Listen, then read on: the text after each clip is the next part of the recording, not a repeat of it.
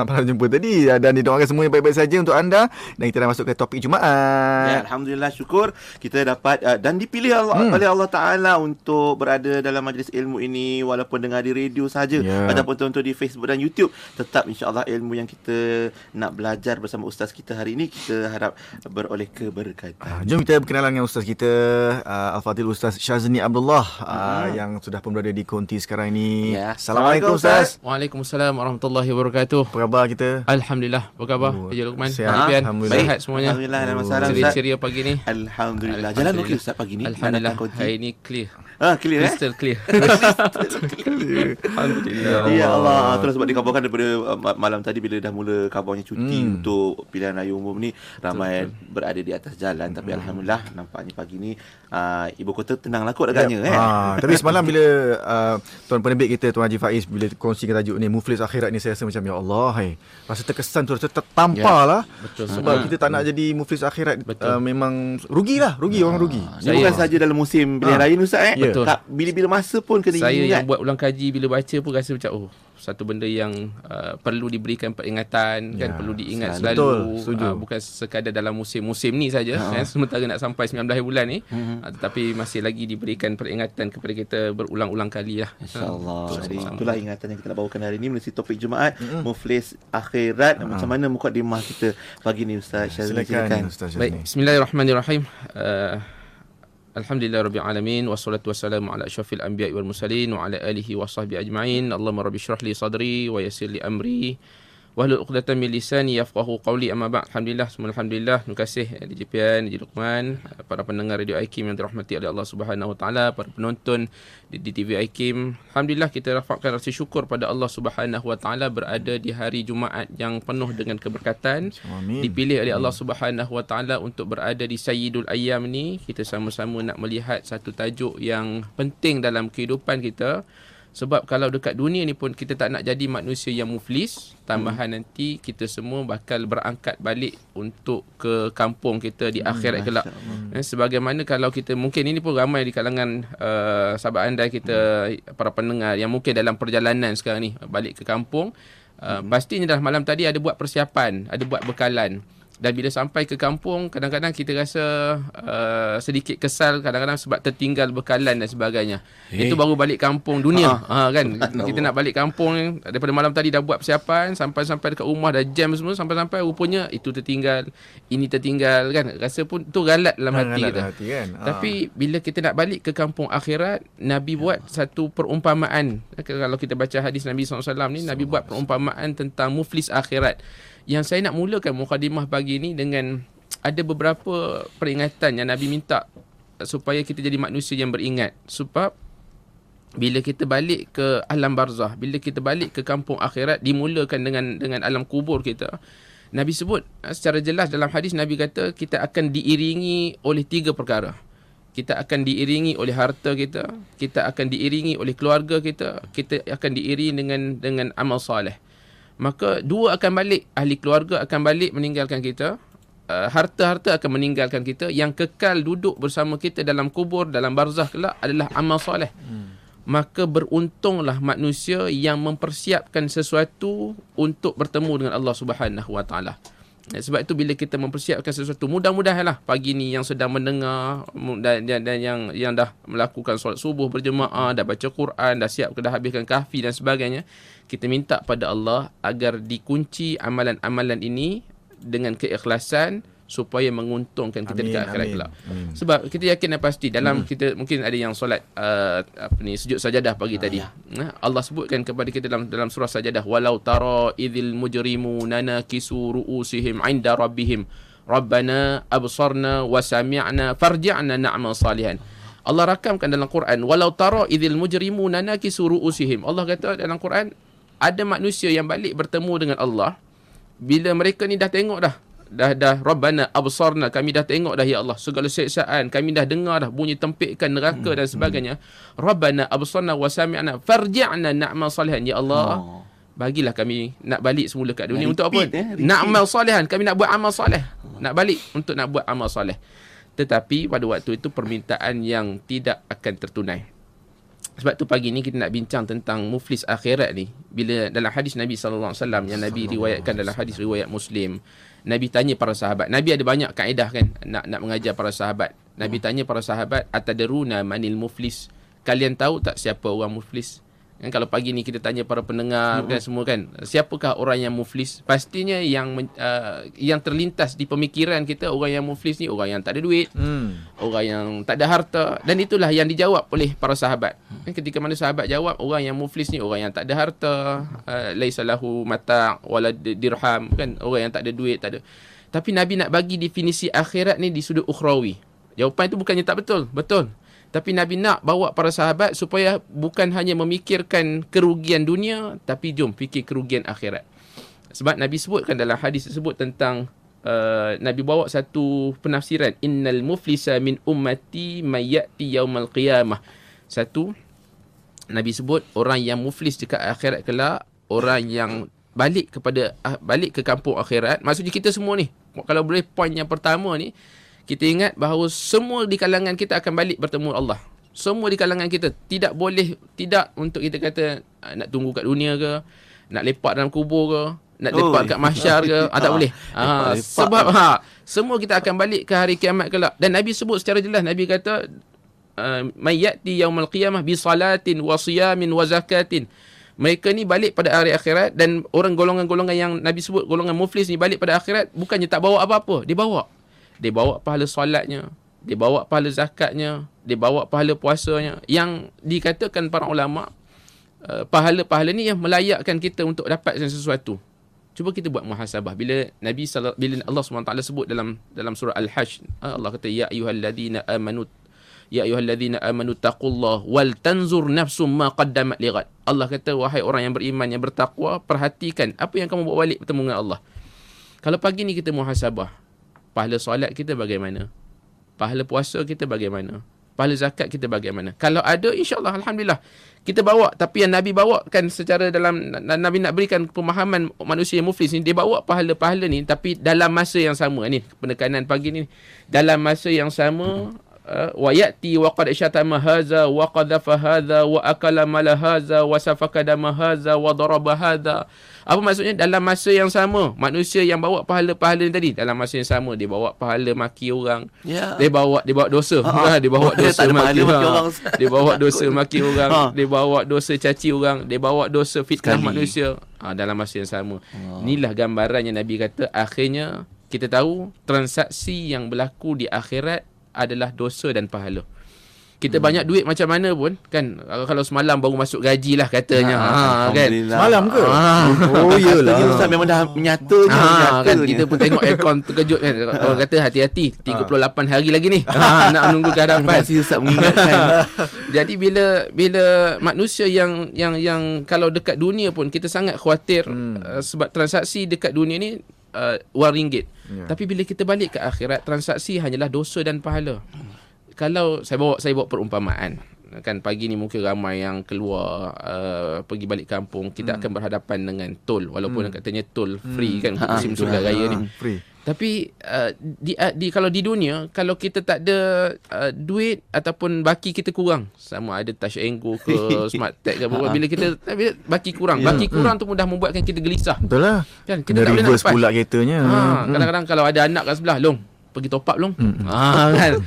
Kau pergi cari apa mesin tu sebab kita nak lepas tu. Ini baru perumpamaan dunia yang menekat bekalan kita, tapi kita masih lagi boleh top up. Kita masih lagi boleh dapatkan bekalan untuk tambah semula. Tapi dekat akhirat kelak, bila kita balik pada Allah Subhanahu Wa Taala, transaksi yang digunakan hanyalah dosa dan pahala. Maka saat itu manusia yang pernah kita zalimi dulu, yang Nabi sebut kan secara jelas dalam hadis, Nabi kata manusia yang pernah kita zalimi dulu di atas dunia, manusia yang pernah kita aniaya di atas dunia akan beratur ramai-ramai untuk menuntut semula apa yang kita lakukan. Ini yang sangat menakutkan. Sehingga kan Nabi sebutkan, bila menuntut itu maka kita tak boleh bagi duit, kita tak boleh bagi harta, walaupun kita kaya dekat dunia ni, walaupun kita ada macam-macam. Jadi pahala ini terpaksa kita bagi. Pahala kita bagi. Sehinggalah Nabi sebut dalam hadis, habis pahala ni, tapi masih lagi berbaki. Ya Allah, kami masih lagi nak menuntut kepada si fulan ni, ya Allah. Waktu dekat dunia dia banyak buat macam-macam pada kami. Kami ni sekian, kami ni sekian, kami ni sekian. Maka apa yang terjadi? Pahalanya dah habis. Nabi sebut dalam hadis muflis ni, Nabi kata dosa orang tersebut akan dimasukkan ke dalam akaun orang yang ni. Allahu akbar. Topak pula dosa. Dah lah pahala kita dah habis. Dosa manusia lain pula masuk pada kita. Apa kesan dan akibatnya? Pastinya kejahatan akan mengundang kepada kemurkaan Allah. Akan mengundang kepada azab Allah. Sebab tu akhirnya istilah-istilah dicampak, dihumban, dibenamkan ke dalam api neraka Allah menjadi satu ketakutan manusia. Dan kita ambil faedah hari Jumaat ini, jangan jadi manusia yang muflis. Sebab bila Nabi sebut sebegini, bukan orang yang totally jahat, tidak. Dia mungkin baik hubungan dengan Allah, tapi tak baik hubungan dengan manusia. Baik hubungan dengan Allah semata-mata.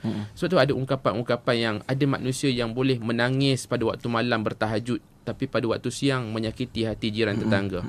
Ada manusia yang malamnya bertahajud, tidak pernah tinggal, tapi pada waktu siangnya dia menyakiti hati makhluk. Menyakiti hati kucing, menyakiti hati haiwan-haiwan. Saya sebut menyakiti hati ni dengan arti kata menyeksa lah. Jangan salah faham kan. Menyakiti hati ni maksudnya dengan menyeksa haiwan, tak bagi makan. Sakiti hati kita. Ya. Jadi perkara-perkara inilah yang perlu kita lihat supaya jangan jadi manusia yang muflis di akhirat kelak. Yang tak tahannya bila kita pikul pula dia punya dosa tu. Betul. Seumpama macam kita pula ambil dia punya loan. Kita kena bayar loan dekat dunia ni. Allah, loan kereta, loan rumah dan sebagainya. Kalau kita selalu tahu di dunia ada kisah orang muflis, macam mana teruknya kehidupan orang yang muflis di dunia. Tapi di akhirat sana juga ada kisah mereka yang muflis, dan Ustaz dah gambarkan tadi menerusi hadis Nabi SAW yang hujung hadis itu disebutkan akan dihumban mereka ini dalam neraka wal'iyadzubillah. Dan kejap lagi mungkin kita akan cerita lebih lanjut Ustaz, apa lebih lanjut tentang dosa-dosa yang bertimpa-timpa nanti tu yang menyebabkan seseorang tu muflis. Ada antaranya fitnah. Sekarang ni orang sebut kita berada dalam zaman fitnah. Adakah fitnah yang melintang-lintang depan kita sekarang ni akan menyebabkan kita terjerumus dalam neraka?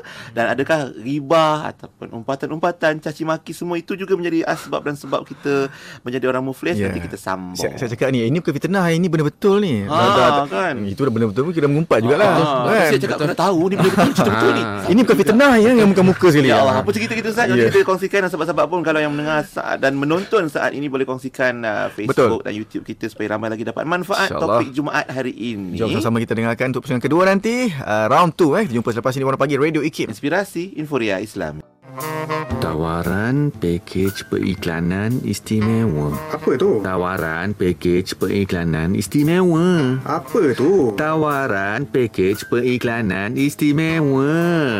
3 kali baru nak dengar. 3 kali ulang tu. Sempena ulang tahun IKIM yang ke-30, IKIM menawarkan pakej berganda sehingga 3 kali ganda kepada para pengiklan IKIM. Hubungi kami segera di talian 017-345-2564 atau 012-686-9236. Tawaran dalam tempoh yang terhad. Jimat berganda-ganda. Rasulullah sallallahu alaihi wasallam bersabda, dan tidak ada suatu kaum berkumpul di salah satu rumah Allah lalu mereka membaca kitab Allah dan mempelajarinya sesama mereka, melainkan ketenangan akan turun kepada mereka, rahmat meliputi mereka, malaikat akan menaungi mereka, dan Allah akan menyebut mereka di hadapan malaikat di sisinya. Hadis riwayat Muslim. Sebagai mukjizat teragung Rasulullah sallallahu alaihi wasallam dan panduan dalam kehidupan umat Islam, Al-Quran mempunyai banyak kelebihan kepada pendampingnya. Jom ikuti rancangan Tadabbur bersama Ustaz Syahri Abdul Rahman setiap hari Jumaat pada pukul 11 pagi di Aspirasi 10 1 IKIM. Menggapai darjat taqwa melalui suluhan Al-Quran dalam Tadabbur di IKIM, Inspirasi Inforia Islam. Melaka 89.5 Warna Pagi IKIM, Inspirasi Inforia Islami. Alhamdulillah, terima kasih sahabat-sahabat sekalian yang setia bersama Warna Pagi untuk topik Jumaat tajuk Muflis Akhirat bersama Al-Fadhil Ustaz Muhammad Syazni Abdullah. Jom kita sambung Ustaz berkenaan dengan fitnah yang sangat bahaya sekarang ni. Sekarang ni sebab kita tak sure ataupun kita menafikan itu fitnah. Itu yang paling bahaya sekali dan dia akan menjurus ke arah muflis di akhirat nanti. Mana tu Ustaz? Bismillahirrahmanirrahim. Terima kasih DJ Faiz. Best tu Penerbit kita DJ Faiz, DJ Luqman, DJ Fian, para pendengar dirahmati oleh Allah Subhanahu Wa Taala. Sebagaimana yang kita sebutkan awal tadi tentang bahayanya bila balik pada Allah Ta'ala kita jadi muflis, sebab ada manusia yang bukan Nabi SAW sebutkan manusia yang tak bawa apa-apa, tapi manusia ni dia berbekal, tapi bekalannya itu akhirnya diberikan kepada orang lain. Dan salah satu yang Nabi SAW sebutkan kepada kita, bila manusia ini menggunakan umurnya ketika hidup itu dengan memfitnah manusia, mencaci manusia, memaki manusia. Jadi bila kita sebutkan fitnah, dan memang bila kadang-kadang kita di akhir-akhir zaman ni orang sebut inilah fitnah akhir zaman dan sebagainya. Kita tahu fitnah ni kalau ikut di sudut bahasanya adalah ujian, adalah tentang bencana, segala bentuk kecelaruan, segala bentuk penipuan, itulah fitnah. Tapi bila kita senang faham dalam masyarakat kita, fitnah ni satu benda yang kita bawa, ataupun berita-berita yang tidak baik yang dibawa, yang digembur-gemburkan dalam masyarakat untuk nak memburukkan sesuatu, untuk nak mengeruhkan lagi keadaan. Sebab kita tahu bila sebut tentang fitnah, para pendengar, para penonton yang dirahmati oleh Allah SWT, bila sebut tentang fitnah ni dia tak mengenal sesiapa. Sama ada orang itu kecil ataupun besar, ilmuwan ataupun orang yang jahil, lelaki ataupun perempuan, tua ataupun muda, semuanya boleh terjebak dengan penyakit sebegini. Dan sebab itu kita kena hati-hati, sebab bila kita terjerumus dengan kancah niat untuk nak menjatuhkan seseorang, niat untuk kita nak mengeruhkan lagi keadaan, niat untuk kita khawatir kita terjebak dalam penyakit kancah fitnah ni, sebab ia berkaitan tentang dosa sesama manusia. Imam Nawawi sebut dalam kitab Riyadhus Salihin tentang rukun taubat.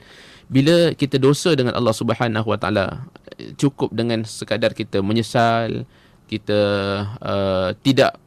kita menyesal, kita meninggalkan dosa tersebut, kita berazam dan bertekad untuk tidak mengulangi.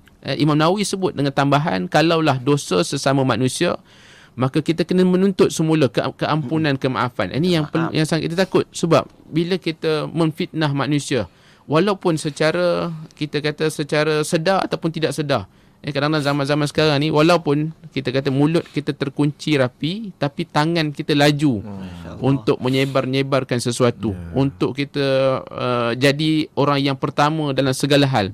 Bila tanya dah betul ke info ni, wallahu alam, daripada tingkap sebelah. Jangan jadi manusia yang terlampau seronok dapat sesuatu info dan kita sebar-sebarkan, sebab kita tak nak nama kita jadi salah satu daripada rantaian manusia yang menyebarkan fitnah. Banyak isu-isu. Dengan fitnah akhirnya keluarga berantakan, dengan fitnah akhirnya hubungan kekeluargaan, hubungan kejiranan, hubungan kawan-kawan bekerja dan sebagainya disebabkan oleh satu fitnah. Berapa ramai manusia yang bergaduh-gaduh disebabkan fitnah, yang kita tahu saat dia solat, dia puasa, dia zakat, tapi dalam masa yang sama bila tak terjaga mulutnya, bila tak terjaga perbuatannya, apa guna pada perbuatan-perbuatan ini. Sebab tu kita kata awal tadi, hubungan dengan Allah dah cantik dah, jangan sampai menggagalkan hubungan sesama manusia. Bila Allah sebut dalam Quran, inna salata tanha 'anil fahsya'i wal munkar, solat mencegah perbuatan keji dan mungkar. Tapi bila manusia yang solat masih lagi mulutnya tak terjaga, manusia yang solat masih lagi suka menyebarkan fitnah, manusia yang solat masih lagi suka mencaci maki manusia, cek balik. Sama-sama kita ambil faedah Jumaat ini, kita muhasabah balik. Apakah kita jadi manusia yang dibenci oleh manusia disebabkan mulut kita? Apakah kita jadi manusia yang dibenci oleh manusia sekeliling disebabkan tabiat kita yang suka memporak-perandakan keadaan? Kita kata, tak Ustaz, bukannya saya sebar fitnah, saya sebar benda-benda yang betul. Ni istilah-istilah orang kata ni. Ni bukan fitnah, ni benda yang betul. Tapi kita tahu di kalangan dia ada dua je, sama ada fitnah ataupun mengumpat. Jangan berbangga. Jangan berbangga dengan sikap kita yang suka mengumpat, yang kita kata kita jadi orang yang nak tahu apa-apa info, dialah orangnya. Kan sumber. Kita jadi macam perawi yang paling utama. Jangan berbangga. Cek balik handphone kita, kadang-kadang kita ada nama-nama grup kan, membawang Rangers kan, dan sebagainya. Dan kita tahu, kalau tanya pada para pendengar, boleh komen apa hukum mengumpat, semua kita boleh sepakat setuju bahawa hukum mengumpat haram dan sebagainya.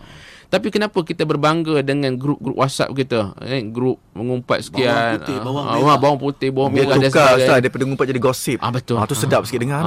Betul. Gosip-gosip liar dan sebagainya. Kadang-kadang disebabkan keseronokan dan kelazatan kita bercakap tentang orang lain. Memang cakap tentang orang lain ni memang best, memang seronok kan, bercakap tentang orang lain, bercakap tentang keburukan dengan melupakan keaiban diri sendirinya. Tambahan kita musim-musim kita sebut jugalah musim-musim pilihan raya ni, Allahu Akbar.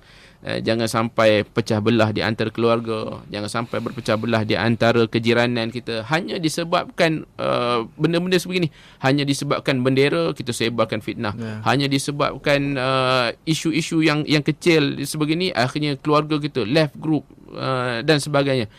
Kita khawatir saat balik bertemu dengan Allah nanti, kita takut, kita tak perasan, akhirnya ramai orang beratur di depan kita menuntut. Ramai orang datang tiba-tiba, ya Allah, dialah dulu ya Allah, dia dulu dia mengumpat saya, dialah dulu ya Allah yang bawa berita bukan-bukan, dialah dulu ya Allah yang share dalam Facebook, yang share dalam Twitter, yang retweet, yang share dalam Instagram, dialah dulu ya Allah. Kita tak kenal, tapi akhirnya pahala yang kita bawa sia-sia kita bagi pada dia, sia-sia kita bagi pada. Apakah kita nak jadi manusia yang suka transfer pahala kita pada orang? Apakah kita jadi, sebab tu kadang-kadang persoalan yang boleh kita fikirkan sekarang ni, yang mungkin sedang memandu, yang mungkin ibu-ibu yang sedang berada di dapur ataupun di mana juga kita berada, persoalan yang boleh kita fikirkan sekarang ni, apakah perkara yang kita buat hari ini menguntungkan kita esok hari? Kita cuba fikir, apakah perkara yang kita buat hari ni, tiap-tiap hari. Kadang-kadang kita bangun pagi-pagi, kita fikir nak makan apa. Jangan sampai kita fikir nak makan siapa. Nak makan siapa dengan erti kata tadi lah kan, dengan erti kata nak makan daging manusia, nak mengumpat, nak mencaci kan. Orang pun kawan-kawan bertanya, tak ada berita sensasi ke hari ni? Siap ada yang betul. Kan tak ada yang best ke hari ni kan. Tak seronok. Kalau tak ada, dia tak seronok sebab dia tahu semua benda. Dia tahu semua benda sebab apa? Dia suka bawa kisah-kisah yang wallahu alam tahap kebenarannya. Kita sangat takut dekat dunia orang mungkin suka padanya disebabkan pandai temberang dan sebagainya.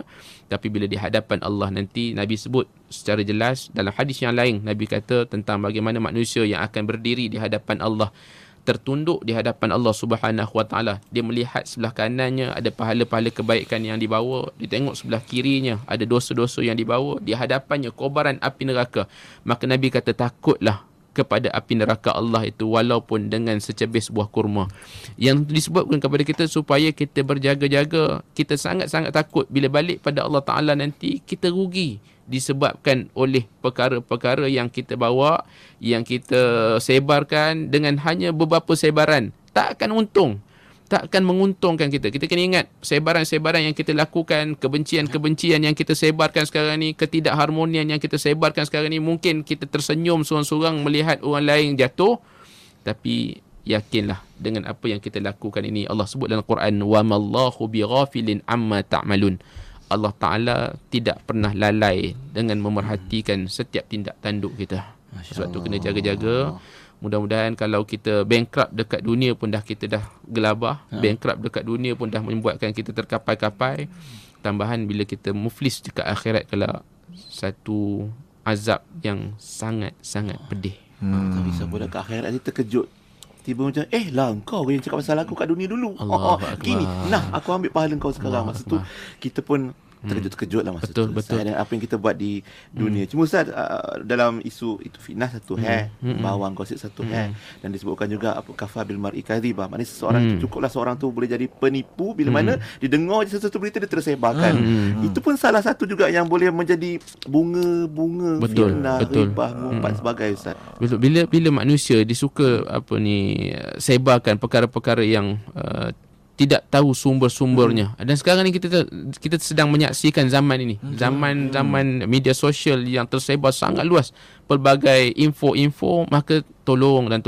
Kita kata kadang-kadang, minta maaf cakap lah, mungkin ada yang menyebut tentang golongan-golongan yang agak veteran, yang mungkin baru belajar betul. BNU?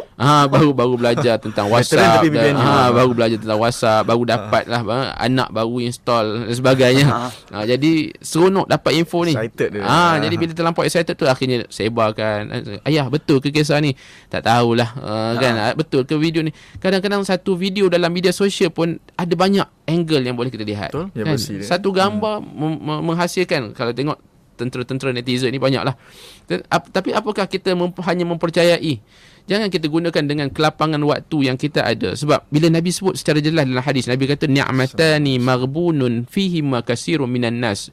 Dua nikmat yang ramai sekali manusia tertipu dengannya. Al-faragh, as-sihah wal faragh. Kesihatan juga waktu lapang. Kita mungkin ada waktu lapang. Waktu lapang mungkin tengah tunggu bas. Waktu lapang mungkin kita sambil-sambil, ibu-ibu sambil tunggu masak dan sebagainya. Waktu lapang, jangan gunakan waktu lapang tersebut bila kita baca sesuatu tanpa usul periksa. Akhirnya kita sebar-sebarkan. Kan kita kan dah kata dia ni memang macam ni. Seronok sebab first time menyebarkan tu dia nak jadi yang sumber tu.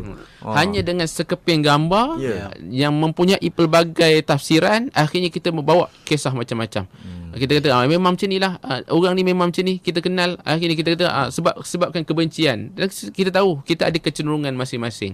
Tapi bila tengok satu gambar disebabkan kecenderungan kita kata orang ni memang macam ni, orang negeri ni memang macam ni. Ada tambah. Kita yang tambah lah. Kita yang tambah. Akhirnya menambah-nambahkan lagi. Betul ke orang? Betul.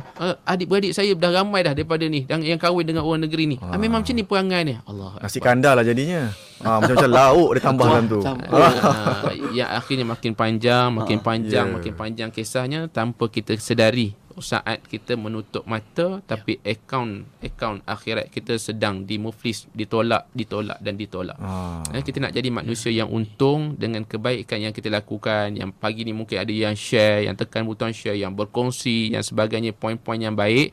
Dengan kebaikan yang kita lakukan, walaupun sedikit kebaikan tersebut, saat kita pejam mata tidur, tapi akaun kita berjalan.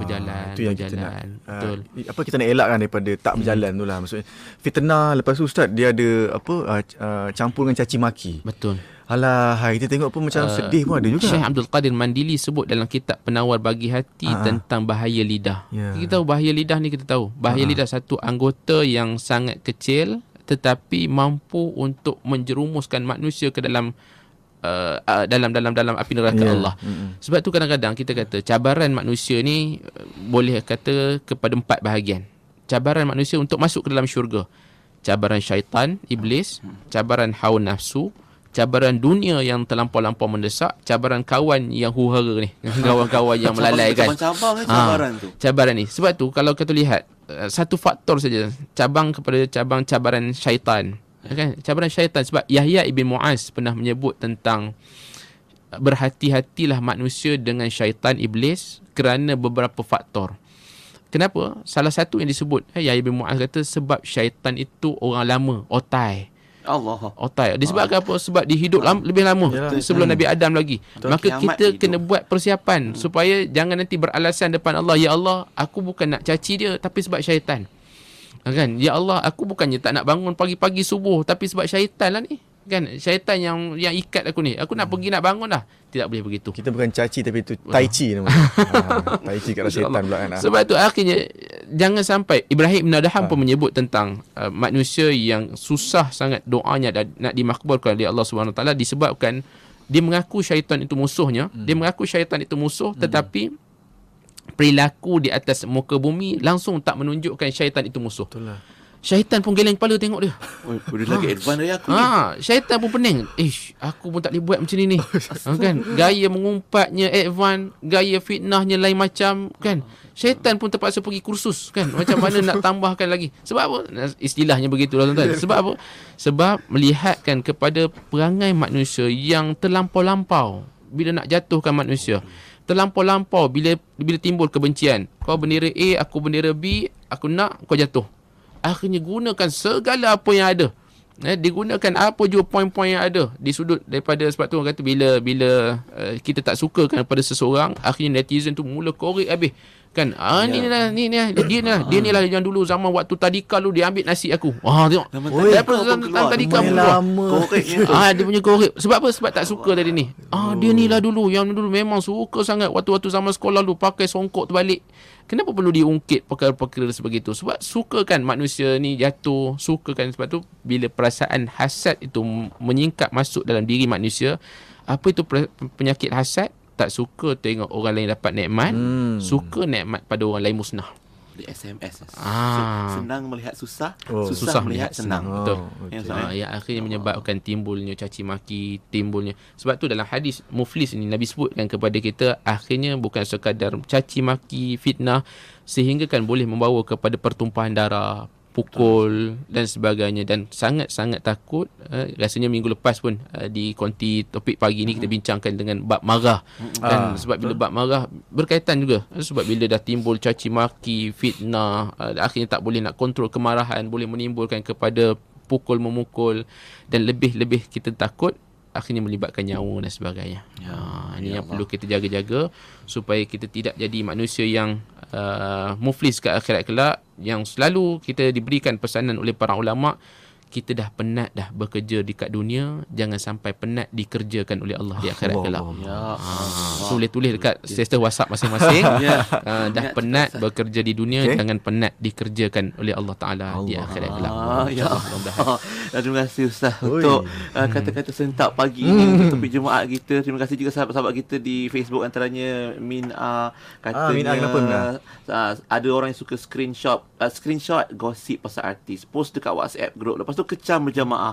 Kadang-kadang saya terfikir dia orang ni ada express pass ke nak masuk ke syurga ni, tak takut langsung sebab rasa diri dah perfect agaknya. Dan ada juga yang bertanya, mungkin jawapannya Ustaz boleh kongsikan kejap lagi. Zarina tanya, kadang-kadang Ustaz kenapa orang tak takut pasal balasan hari akhirat Ustaz? Sebab mungkin tak nampak lagi ke apa. Yang penting hidup kat dunia ni semua nak senang dan kaya semata, terlupa apa nasib yang bakal menimpa di akhirat. Dan mungkin kejap lagi juga kita nak Ustaz nak mungkin ulas tentang macam nak elak daripada menzalimi orang lain dengan perbuatan kita, dengan perkataan kita. Ni semua akan menyebabkan kita jadi muflis di akhirat nanti kan. Cukup ke dengan kosong-kosong di pagi raya?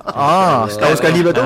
Nanti kita sambung untuk topik Jumaat hari ini. Sahabat-sahabat jangan lupa share dan juga komen-komen anda di Facebook dan YouTube, dan juga dengar terus di Radio IKIM. Inspirasi Inforia Islami. Inspirasi Inforia Islami.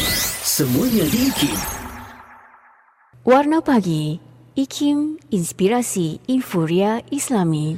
IKIM Inspirasi Inforia Islami. Tajuk kita pada hari ini dalam topik Jumaat, Muflis Akhirat. Ustaz Syazni Amrullah masih lagi bersama dengan kita untuk kita sambung untuk episod ketiga. InsyaAllah. Dan Alhamdulillah, terima kasih sahabat-sahabat kita ada yang dah catat-catit apa yang Ustaz Syazni sebut tadi. Lepas tu tulis balik kat ruangan komen tu. Terima kasih. Kalau yang tadi tu Ustaz, yang kata-kata Ustaz tu nak share dekat WhatsApp group, boleh? Boleh, tak ada masalah. Itu yang baik-baik yang jadi peringatan untuk kita bersama.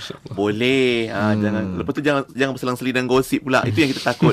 Muflis di akhirat, waliyadzubillah. Cuma tadi tu kita nak cari cara macam mana nak elakkan daripada fitnah ni berlaku, mengumpat terus berlaku supaya tak muflis nanti Ustaz. Bila nak buat je teringat. Betul. Sebab tu kalau selalu kita buat kempen-kempen kesedaran untuk diri sendiri, saya selalu sebut tentang 3S. 3S. Apa 3S? Dimulakan dengan strategi. Kalau kita nak berjaya di dunia pun, kita susun strategi yang cantik. Tambahan, kalau kita tak nak jadi manusia yang muflis ke akhirat, maka kita pun kena ada strategi. Kita tahu kadang-kadang kita kena kenal diri kita. Kalau diri kita ni memang tak terkawal lidahnya, kan, bukan DJ lah, DJ memang kerjanya bercakap, bukan. Tapi ada insya-Allah. Tapi ada orang yang memang lidahnya tak terkawal, kan. Orang save namanya pun Minah Becok. Contohnya bukan Minah kat sini lah.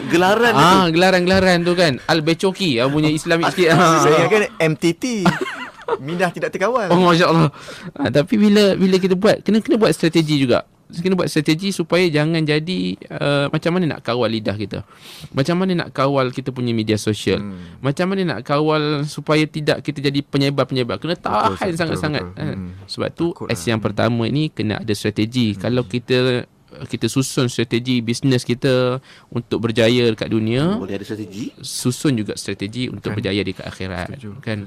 Maksudnya kita plan pukul berapa nak tahajudnya, pukul berapa nak Qurannya, pukul berapa. Kalau tak buat macam tu, sebab tu kadang-kadang selalu saya sebut kita kena ada mutabah amal. Mutabah amal ni kita punya jadual amalan masing-masing. Kalau kita kalau yang tak pernah dengar tu mungkin boleh Google mutabah amal. Dia akan keluar jadual tu. Kalau salah Google jadi murtabak pula ni. Mutabah amal. Murtabak bukan murtabak, mutabah. Mutabah ni kita punya jadual. So jadual bulanan. Dekat jadual bulanan itu kita boleh tanda kalau hari Jumaat macam hari ni, hari Jumaat kita bersedekah tak, kita habiskan kafi tak. Maka dalam sebulan tu, dan tak perlulah kita snap lepas tu. Cantik. Snap masuk dalam Facebook, alhamdulillah. Dan kan tak perlu. So kita tengok dalam bulan ni apa yang kita lakukan. Maka buat strategi dengan baik. Ada orang juga, kalau kita tengok dalam kitab Tazkiyatun Nafs, Syed Hawa pernah menulis tentang kalaulah kita dah rancang dengan terbaik tapi masih lagi kita buat dosa, kita kena ada satu uqubah ataupun kita kata hukum diri kita. Ada manusia yang meletakkan tabung peribadi. Kenapa ada tabung peribadi ni? Kalau dia buat sesuatu yang tidak diredai oleh Allah, maka dia masukkan duit sebagai hukuman diri dia, denda diri dia. Kan kena ada. Maksudnya kalau kita kata kalau aku mengumpat, aku nak masukkan. Ataupun kalau kita ambil formula mudah, kalau aku mengeluh dalam kehidupan, aku akan masukkan RM1. So contoh kita letak dekat meja kerja kita, kan, DJP Haji Luqman letak satu. Kalau tu, hai bos ni, bila hai bos ni, ambil satu masuk. Dan duit ni sedekah pada masjid, sedekah pada orang yang memerlukan. So ini strategi untuk nak kawal diri kita supaya kita nak letakkan straightnya, ada hukumannya. Kalau aku masih lagi sebarkan benda yang tak baik, aku nak rotan diri sendiri. Kan, tu hukuman diri sendiri. Berberat Ustaz. Banyak mengumpat. Maka banyak salah. kita letakkan ini strategi-strategi yang boleh kita buat nak mengelakkan kita. Tu S yang pertama tentang strategi. S yang kedua adalah sahabat. Apa maksud sahabat? Kita perlu ada sokongan-sokongan, support daripada kawan-kawan kita. Support yang duduk dengan circle-circle yang baik. Kita bukan tinggalkan kawan-kawan kita yang tak baik, tidak. Tapi dalam masa yang sama kita nak kawan-kawan yang baik ni supaya menasihati kita, supaya kita ada handbrake masing-masing. Handbrake masing-masing sampai satu tahap, ini tak boleh. Ini kita ini tak boleh. Dulu aku boleh, sekarang tak boleh.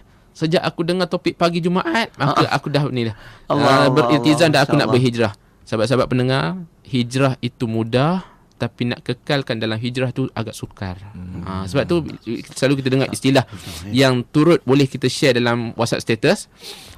Istiqamah itu memang sukar. Yang mudah itu istirahat. Kan? Jadi kalau kita nak istirahat, maka mudah. Tapi sebab kita nak istiqamah dalam penghijrahan kita, kita tak nak jadi manusia yang muflis ke akhirat kelak, maka kita buat mujahadah. Kita dah kawan dengan orang yang baik-baik, kita nak orang tegur kita, dan kita sebut pada kawan kita, tolong, kalaulah kita terforward benda-benda yang bukan-bukan, kalaulah kita dah cuba mengumpat, tolong ingatkan kita. Tolong jadi handbrake untuk diri kita. Tak boleh ni Mat, tak boleh buat macam ni Mat. Tak boleh ni berita daripada mana ni, tolong padam balik, tolong delete balik, tolong minta maaf balik. Jadi S yang kedua adalah berkaitan dengan sahabat. S yang ketiga adalah solat. Solat dengan erti kata apa? Minta pada Allah. Ya Allah, lidah tak terkawal ya Allah.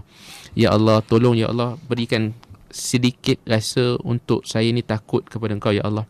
Minta pada Allah. Sebab kadang-kadang doa kita ni kita tak tenggelam dalam doa kita. Kadang-kadang kita minta doa pun, ya Allah, tak tahu nak berdoa. Ya Allah, doa sama macam Imam Masjidil Haram ya Allah. Amin. Sebab apa? Sebab tak tahu nak doa apa. Jadi minta pada Allah. Kita tahu kelemahan diri kita, ya Allah, lidah tak terkawal, ya Allah, tangan tak terkawal, ya Allah, mata tak terkawal, tolonglah ya Allah. Sebab tu Nabi pesan kepada Muaz bin Jabal tentang doa, yang jangan tinggalkan doa setiap kali selepas solat. Yang boleh kita jadikan amalan kita pada kita, Allahumma a'inni ala zikrika wa syukrika wa husni ibadatik. Ni tanam azam dalam diri kita, jangan pernah kita tinggalkan doa ni. Setelah selesai kita solat, doa pada Allah, Allahumma a'inni ala zikrika, ya Allah, beri kekuatan untuk aku sentiasa ingat padamu. Kalau kita sentiasa ingat pada Allah, maka mana mungkin kita nak jadi manusia yang suka sebarkan fitnah. Kalau kita sentiasa ingat pada Allah, mana mungkin kita nak jadi grup-grup makcik membawang ni. Minta maaf lah sebut makcik membawang, bukan tak ada pakcik, ada pakcik membawang. Tapi tak ada orang yang mari sama-sama kita mulakan mengumpat kita dengan umur kitab Al-Fatihah. Tak ada. Ya Allah. Tak ada. Itu kesan daripada kita ingat Allah. Bila kita ingat Allah, masya-Allah. Bila kita ingat pada Allah, kita akan zip mulut kita. Sebab malam tadi mungkin ramai di kalangan kita yang baca Yasin. Allah sebut al-yauma nakhtimu ala afwahihim wa tukallimuna aydihim wa tashhadu arjuluhum bima kanu yaksibun. Allah kata saat depan Allah nanti mulut ni yang petah berbicara akan dikunci. Nakhtimu ala afwahihim wa tukallimuna aydihim. Tangan akan bercakap. Ya Allah, tangan ni lah yang dulu yang forward dalam grup WhatsApp, ya Allah. Ya Allah, tangan ni lah yang dulu yang komen-komen dekat Facebook orang, ya Allah. Ya Allah, tangan ni lah dulu yang dulu buat apa ni fake account. Kan, fake account semata-mata nak hentam seseorang. Namanya dah cantik dah, Rokiah sebagai contoh, tapi dibuat fake account Mak Rock. Kan, apa contoh ni, contoh lah, minta maaf lah kalau yang ada nama Puan Rokiah, Hajar Rokiah dan sebagainya, saya minta maaf. Tapi saya nak gambarkan ada orang yang sanggup buat fake account semata-mata nak menjatuhkan orang, nak memfitnah manusia, yang nak bawa, dia kata tak apalah orang tak kenal. Bila orang tak kenal, ya dia rasa dia selamat, tapi adakah dia tidak mengetahui Allah Ta'ala sentiasa melihat perbuatannya? Apakah dia tidak mengetahui bahawa dia tidak terlepas daripada catatan malaikat? Apakah dia tak tahu bahawa setiap perbuatan yang sedang dilakukan itu mengundang catatan-catatan yang akan memberatkan timbangan di sebelah kiri suatu hari nanti? Maka ambil S yang kedua, S yang ketiga, kita dah ada 3 dah. Strategi, sahabat dan juga solat. Hubungan dengan baik dengan Allah Subhanahu Wa Taala, mintalah dengan sebenar-benarnya. Sebab itu bila kita sebut juga tentang apa ni, bagaimana kaedahnya ni, letakkan dalam diri kita supaya menjaga setiap panca indera yang Allah Taala kurniakan ini dengan ilmu. Dengan ilmu. Sebab bila kita ada ilmu, maka kita akan dapat menghindarkan diri kita dengan baik. Dengan ilmu kita tahu, dengan ilmu maka lidah kita terjaga, dengan ilmu maka panca indera kita terjaga, dengan ilmu kita tahu apa yang boleh kita buat, apa yang tak boleh kita buat, dengan ilmu maka mudah untuk kita istiqamah. Sebab akhirnya mungkin timbul persoalan sebagaimana yang Puan Zarina kalau tak silap saya yang tanya tadi ni, tentang kenapa manusia masih lagi mengulang-ulang, masih lagi kenapa tak takut pada akhirat dan sebagainya. Sebab sahabat-sahabat, para pendengar sekalian, tidak ada manusia yang balik kepada akhirat yang patah balik untuk ceritakan pada kita. Tak ada lagi.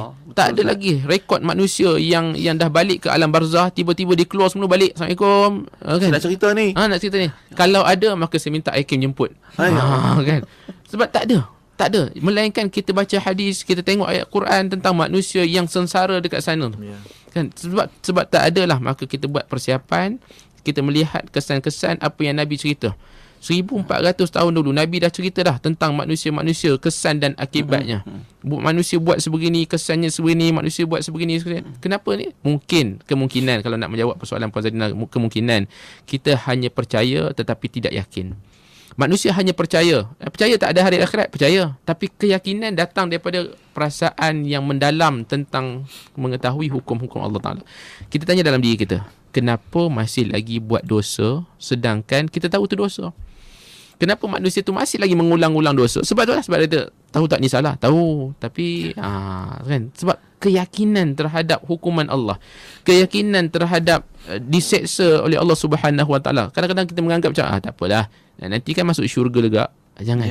Jangan ada perasaan, sekelumit perasaan pun merasakan bila Allah, sahabat-sahabat pendengar, bila Allah jatuhkan hukuman kepada manusia, bila kata si fulan, kamu dijatuhkan hukuman masuk ke dalam neraka 1 minit, tak akan timbul satu perasaan pun alhamdulillah seminit masuk neraka. Tak akan timbul. Sebab apa?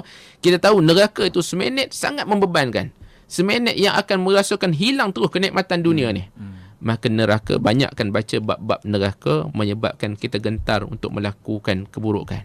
Banyak kita membaca, sebab ulama sebutkan kepada kita, tengok nama neraka sendiri, hayati nama-nama neraka sudah cukup untuk menyucikan hati kita, membuatkan kita gentar untuk kita buat persiapan. Bukan hanya sekadar baik hubungan dengan Allah, hubungan sesama manusia kita kena jaga.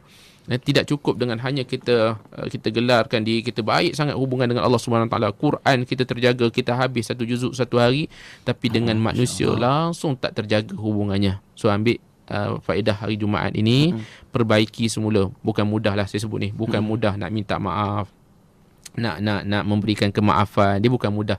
Sebab tu Quran sebutkan kepada kita tentang kehebatan manusia yang bertakwa, alladzina yunfiquna fis sarra'i wad dharra wal kadhiminal ghais wal 'afina 'anil nas. Antara ciri manusia yang bertakwa yang hebat, manusia yang dapat menahan kemarahannya, wal 'afina 'anil nas, dan juga dapat memberikan kemaafan. Bukan mudah Pagi ni kalau kita lepas dengar, kita bermuhasabah balik, kita nak cari balik kawan-kawan kita, nak minta maaf, nak lenturkan keegoan kita. Lenturkan keegoan. Saya minta maaf apa yang dulu. Kalau dia tak maafkan kita tu part yang kedua lah. Tapi bagi kita minta maaf pada orang, kita maafkan orang, mudah-mudahan kita balik pada Allah Ta'ala nanti dengan keadaan yang selamat, keadaan yang sejahtera. Dan jangan sekali-kali, kadang-kadang kita kata see you in mahsyar. Kan ini ayat-ayat yang kadang-kadang kita tahu tak boleh Ustaz, dia ni memang dah macam-macam see you in mahsyar. Sebab bila see you in mahsyar ni, kita tahu mahsyar ni bukan perkumpulan kecil-kecil kan, bukannya dekat mahsyar kelak ni geng taman aku je, tidak. Bukan. Mahsyar ni satu perkumpulan bilion manusia daripada zaman Nabi Adam AS dengan haiwannya, dengan ramai sangat manusia. Dan pada waktu tersebut kita pun dah tak sibuk-sibuk tengok ni jiran lama ke nak buat reunion kan, nak buat reunion sekolah ke, tak adalah. Waktu tersebut waktu hanya untuk disibukkan dengan diri sendiri. Dan bila Nabi cerita kepada kita gambaran di mahsyar kelak, Nabi sebut tentang gambaran ada manusia yang tenggelam peluhnya pada buku lali, ada yang tenggelam sampai ke lutut, ada yang tenggelam dengan peluhnya, ada yang lemas. Maksudnya apa? Kita akan disibukkan dengan diri sendiri. Jadi pada waktu tersebut, kalau kita waktu dekat dunia kita sebut tak apalah, tak payah, aku tak akan maafkan dia kan, aku nak see you in mahsyar. Tapi takut-takut see you in mahsyar ini mendatangkan lebih banyak keburukan pada kita. Tapi dia ada beza kan, kita maafkan dan kita tak boleh melupakan. Betul. Istilah Jawa tu apa? Forgive yes, forget not. Kan? Jawa mana tu? Tapi itulah kisahnya lah Ustaz. Yang mana apa yang berlaku dekat dunia ni akan ada rentetan ke akhirat nanti. Memang pasti kita akan jumpa kat mahsyar, kita akan jumpa kat akhirat. Betul. Tapi kalau boleh biarlah jumpanya dalam keadaan yang baik. Jangan sampai kita jumpa kerana menuntut minta pahala, bagi dosa. Sebab apa? Dah muflis akaun kita, akaun amalan kita di akhirat. Nauzubillah. Moga Jadi Allah mungkin jaga kita di hujung ni sama ada tak kisahlah berkaitan dengan pilihan raya ke ataupun kehidupan kita Ustaz sehari-harian. Macam mana Ustaz, nasihat Ustaz untuk kita semua sebagai kesimpulan muflis di akhirat hari ini? Baik, DJPN, DJ Luqman, sahabat penerbit kita Tuan Haji Faiz, para pendengar yang dirahmati Allah SWT.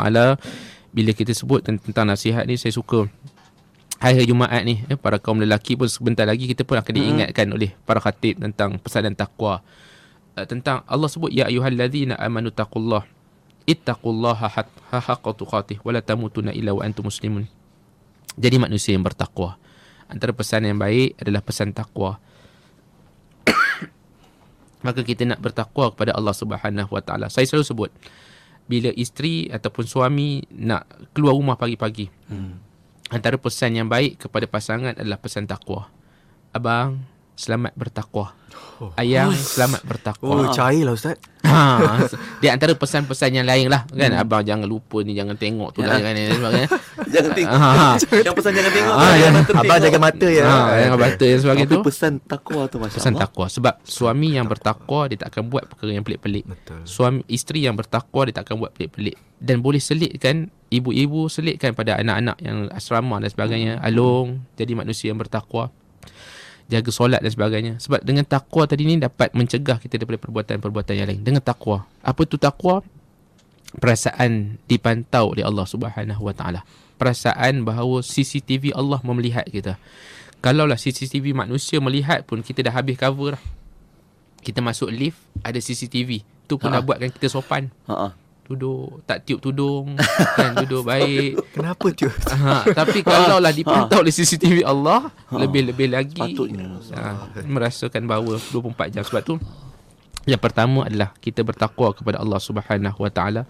Yang kedua, tingkatkan ilmu dalam kehidupan kita untuk kita hindarkan diri kita daripada fitnah-fitnah, daripada kita jadi manusia yang menyebarkan perkara yang bukan-bukan.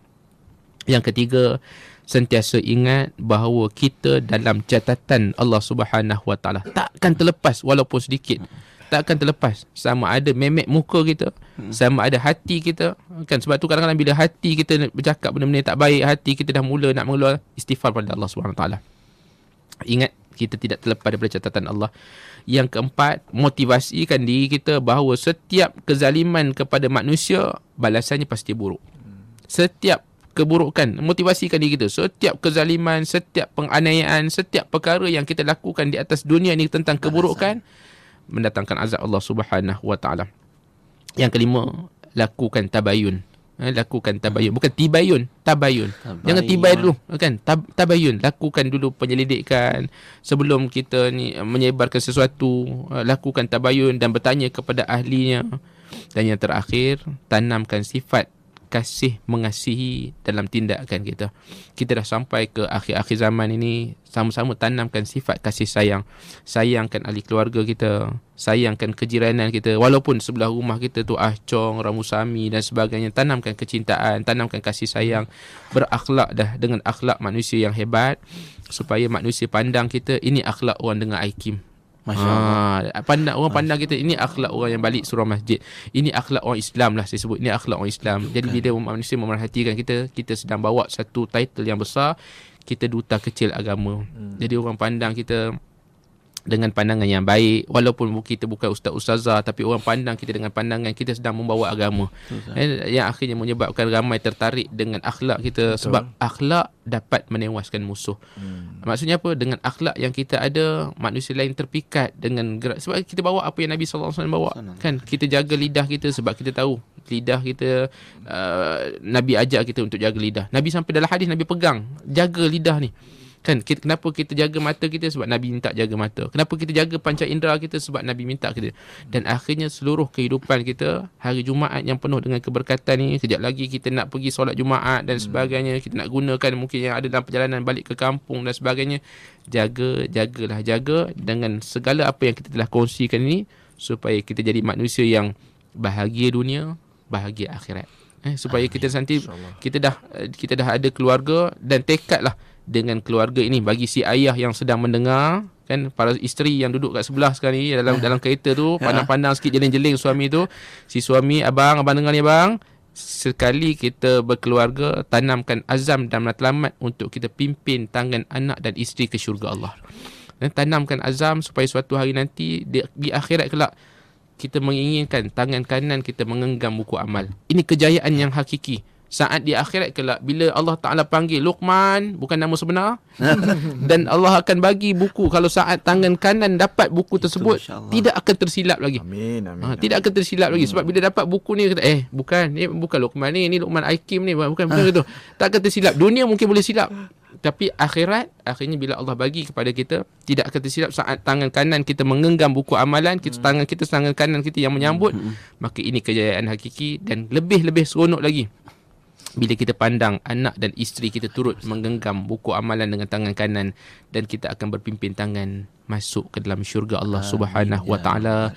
Maka banyak-banyakkan berdoa hari ni, hari Jumaat. Banyak-banyakkan berdoa pada Allah. Serius, kuatkan semangat untuk nak masuk syurga Allah. Minta pada Allah Subhanahu wa Ta'ala agar Allah hindarkan kita daripada kita muflis di akhirat kelak. Amin. Terima kasih Ustaz untuk peringatan dan nasihat kita hari ini berkaitan muflis di akhirat. Itu yang kita minta jauhkan. Janganlah muflis di dunia, jangan juga muflis di akhirat. Dan Ustaz dah kongsikan banyak nasihat untuk kita jadikan bekalan untuk kehidupan di sini dan di sana. Ustaz, mohon doakan kami sentiasa bertakwa, Ustaz. InsyaAllah. Amin ya rabbal alamin. Jumpa lagi, Ustaz. Jaga dia baik-baik. InsyaAllah. Sama-sama. Assalamualaikum Ustaz. Waalaikumsalam warahmatullahi wabarakatuh.